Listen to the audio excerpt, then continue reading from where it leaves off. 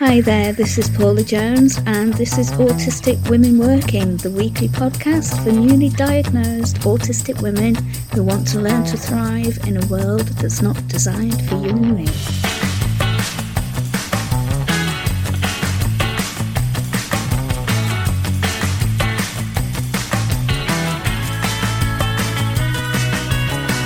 Hi there, this is Paula, and welcome to this week's episode of Autistic Women Working, where we talk about all things autism and work and being a grown-up. And this week, I want to talk to you about what it's like when people say, just be yourself. But what they really mean is, be yourself, but oh no, not like that. And I think a lot of us would have encountered this, because what it means to be autistic is, it means that if we're invited to be ourselves, then we are invited to be the sensitive, usually creative, artistic, open, and very different people that we are. But when we're invited to be that person, actually, what it means is, please stay exactly the same. Don't change. Be what I'm used to you being. Because I'm uncomfortable with change. Now, most people are uncomfortable with change.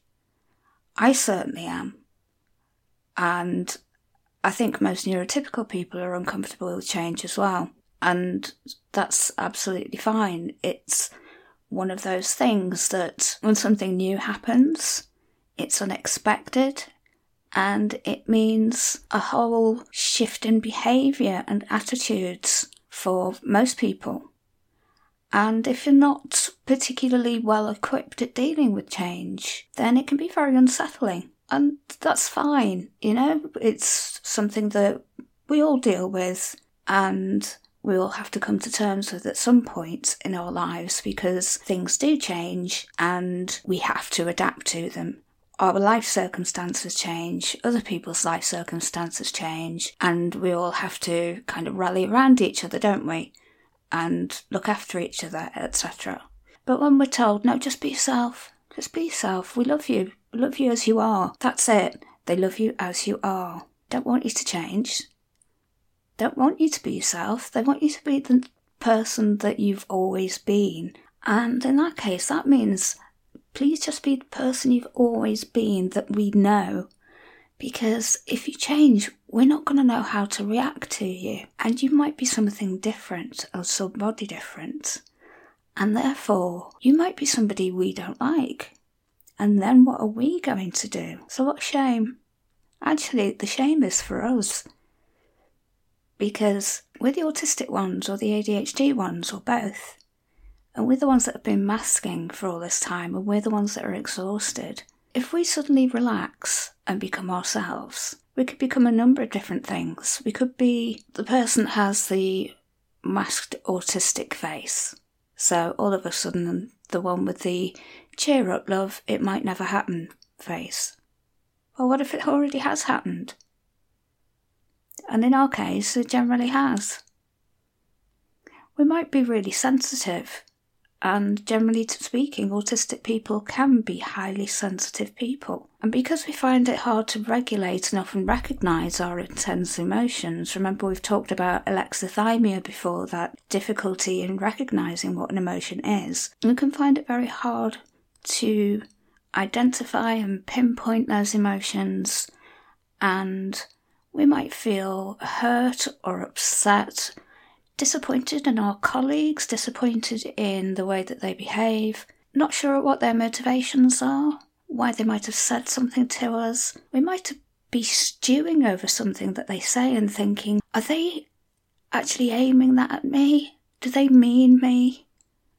We might take things personally that colleagues say. And when you work in a company where they say, oh, we're all family here, that can be a really difficult vibe to get hold of for an autistic person, because if you're meant to work in this family environment and you feel like an outsider, then that can be a real kicker, because you often feel like you're stranded and on your own, often feel like you're not even from this planet, never mind from the same family. So the family environment type company can be a whole other minefield of its own. So if you often feel hurt, that can have you being accused of being overly dramatic. Are you taking this too personally? Notice it's always turned back on you. Oh, you're taking this too personally. You're overreacting. You're too sensitive. So you are sensitive. You pick up on things. You pick up on emotions, but you don't always know what they are. You pick up on a feeling that might be in the room, but you don't necessarily know what it is. So you're sensitive to it, and you might brood on it and wonder what it is and wonder if it's your fault and so on. That can play on your mind and lead you down a slippery slope of I'm to blame. Let me tell you, 9 times out of 10, 9.9 times out of 10, it's not your fault. But because we are sensitive, because we pick up on a vibe in the room and can't necessarily read it, it makes us feel like it's our fault. So the thing I've learned over the years is to always ask for clarification. If there's something that you're not sure of, don't assume it's you. And just ask, can I be clear on what we've decided on, what was just discussed, what was happening, whatever it was, whatever you're not sure of, always ask for clarification. Because it will save you a lot of heartache and a lot of sleepless nights. And I can speak from absolute experience there. One of the things I suffer from as well, and I think I've mentioned this before, is I suffer with face blindness. And this can happen sometimes with really familiar people that I should absolutely know. Are clients that might have come back to me after some time. I will find it really hard to recognise them if I go and meet them for a cup of coffee. And I always use the excuse of, I'm sorry, I've not got my glasses on, I couldn't see where you were, while they're, up and waving around and saying, I'm here. But yeah, I don't recognise my neighbours unless they're in their own front gardens, and even then it's only the neighbours to the left and the right of me. The rest of the people in the nearby vicinity in my street, I don't recognise them at all. That actually frightens me a little bit. I can never pronounce this properly. It's no, I'm not even going to try. But face blindness, go and look it up. I believe Brad Pitt suffers with this as well, so we're all in good company. People often stop and talk to me and ask how I am, and they're talking to me like they know me, and I've got no idea who they are. That's actually quite frightening. Now, luckily for me, because I'm self-employed, this is not too much of a problem. Now, hopefully, if you're in employment, this shouldn't affect you too much. But if you work across a company with lots of different sites, if you work with a sort of multinational company, you might find that this does happen to you. So having access to the internet and looking up the person that you're next going to meet with on the internet, always a good idea. But yeah, having the resting aspie face, or suddenly being a lot more over the top than you used to be, because finally you can come out and be who you are, being more bouncy than you ever were before, and perhaps with the combination of ADHD as well, not having to feel that you have to suppress that might annoy people a little bit more, and again, boo-hoo to them. But if they ask you to be yourself, then you're being yourself and you're not masking anymore. If they've said, be yourself, and now all of a sudden they mean, oh, no, not like that.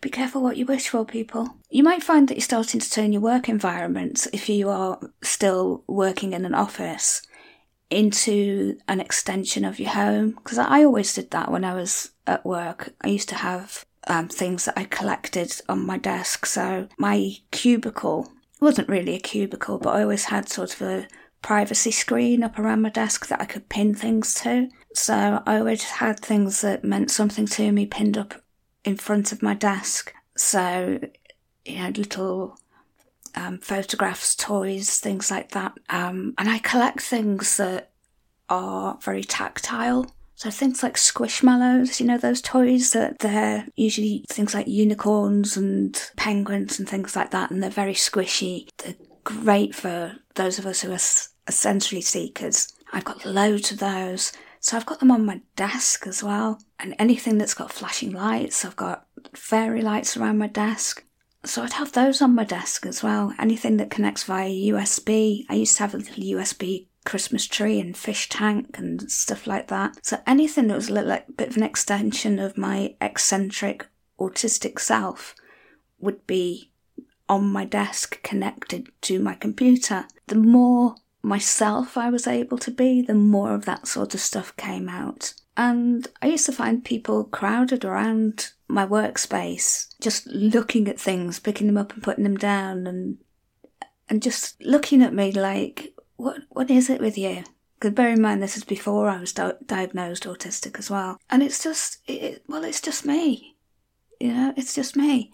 And right now, I've got all these fairy lights on my own desk in my own office at home. I've got a neon sign lights, tube lights on my wall in the shape of an alien, because that's how I feel, like from another planet. A picture of a zebra with "I'm not weird, I'm limited edition," because I'm also, ill and we zebras stick together. And you just look around this place and it's me. And you'll find that comes out in you. And if people don't like that, well, they've asked you to be you. There's the stuff that will sort of start coming out. Another thing I've noticed, you might not know this about me, but I'm from Merseyside. And if I really let my accent out, like I do when I go home so people can understand me, I'd be talking to you like this. Do you know what I mean? This is what it sounds like. But apparently we have abnormal speech patterns as autistic people. And I'm not sure what it is that is really so different. And I know that my phrasing is a little bit different. Now, this podcast is edited together, but actually I have a lot of pauses in between what I'm saying. Partly this is because I'm ill and aphasia is part of what I struggle with. So being able to choose my words correctly, because I don't script what I'm talking about. So aphasia, choosing the right words. I stutter a lot because I'm ill. So there is a lot of editing here, so I pull the empty spaces together so you don't hear them all. But the autism accent, the autism voice is often a subject for being laughed at. And again, this is who we are. We don't vary our pitch that often. We're often monotone, flat affect. I don't vary my pitch all that often. I also don't vary my pitch that often because I'm a hypnotherapist. And because I'm a hypnotherapist, I don't want to suddenly scream, "Hello!" and wake my clients out of trance now, do I? But yeah, there are some things that we'll have difficulty pronouncing. We'll get accused of being overly posh at times. And because of where I'm from, not that there's anything common about being a Scouser, but I will often be accused of being a bit posh because I don't talk with a normal Scouse accent or Wirral accent. But I can if you want me to. I can do the rest of the podcast in my normal home accents if you want me to. But it's just kind of one of those things. I've not lived on the Wirral since I was 23, and I'm a hypnotherapist, and it's just one of those things that now, because I do that as my profession, it's, kind of bred out of me. But I've lived away from it for so long, and now this is how I speak. In being ourselves, we might be a little bit less careful. Autistics have often a problem with fine motor skills. When I used to work as a trainer, I used to have to make a point of it, that I'm clumsy. Let's guess how many times Paula walks into the whiteboard and knocks it over, or into the flip chart and knocks it over. Let's see how many times I trip over my own feet. Catching a ball, that's what I was always picked last for netball at school. Thinking I was completely right-handed, but actually learning later on that I'm also able to use my left hand and I catch a ball with my left hand rather than my right. And, that was a bit of a revelation to me. That would have been information that was nice to know at 6 and 7, because I wasn't as awkward and clumsy as I thought I was, and I can actually play netball pretty well, or I could before I got sick. But yeah, we can be that person that drops the entire tray of coffees for the office, slams phones down a little bit too hard and breaks them and that kind of thing. Our coordination can be very, very clumsy. And if we are not being super careful and super aware of who we are and what we are, then if you're allowing us to be ourselves, this is going to happen. If we're allowed to be relax into who we are and what we are, this is going to happen. So again, be yourself. This is us. Be yourself. Do you like us being ourselves? Because we have difficulty with motor skills. We don't know how to dress for the weather. You might all turn up on a nice sunny day wearing appropriate clothing where we're wearing big hoodies, and you're thinking, you're weird. You're just weird. How can you not be roasting? We don't know how to dress for the weather. And we might actually be a wee bit cold. It might not be quite as warm to us as it is to you, because we are different. And our best relationships? They're definitely with animals. My dog Pippa is the best thing that's ever happened to me. I had a dog when I was younger as well. I've had a dog when I was a little girl and a dog when I was 18. And I don't remember my dog from when I was a little girl very much. But the dog that I had when I was a teenager, she was brilliant. But the dog I've got now that I know I'm autistic, and that I know that I need the support of this wonderful animal that's in my life, she's amazing. Very few human relationships match up to the relationships that we have with our animals. They're easier to connect to. They just love us the way we are. They get in moods with us, but they're easier to read. There are no lines to read between. And they accept us just as we are. Just as we are. You might be able to tell I've got a slight bee in my bonnet about this, because I've been told this so many times. Be yourself. And then when I'm being myself, God, no, not like that. Not like that. Don't say that. Don't do that. Don't be like that. Do you have to be that different? Do you really have to dress like that? Do you have to have your hair that colour? Do you have to have that many tattoos? Do you have to have those piercings? Do you have to have that sense of humour? Well, to be me, yes I do. And I know not everybody's going to like me, but it's not my job to make everyone like me. And the people who do like me, I'm quite happy with them. And that's all I need. I suspect in your life, the people who love you, they're all you need as well. Because friendships are hard to maintain, and we all only need a handful of true friends that love us for what we are and for who we are. And that's it. That's all I've got for you this week. So I'll see you next time, and until next time, peace. Bye.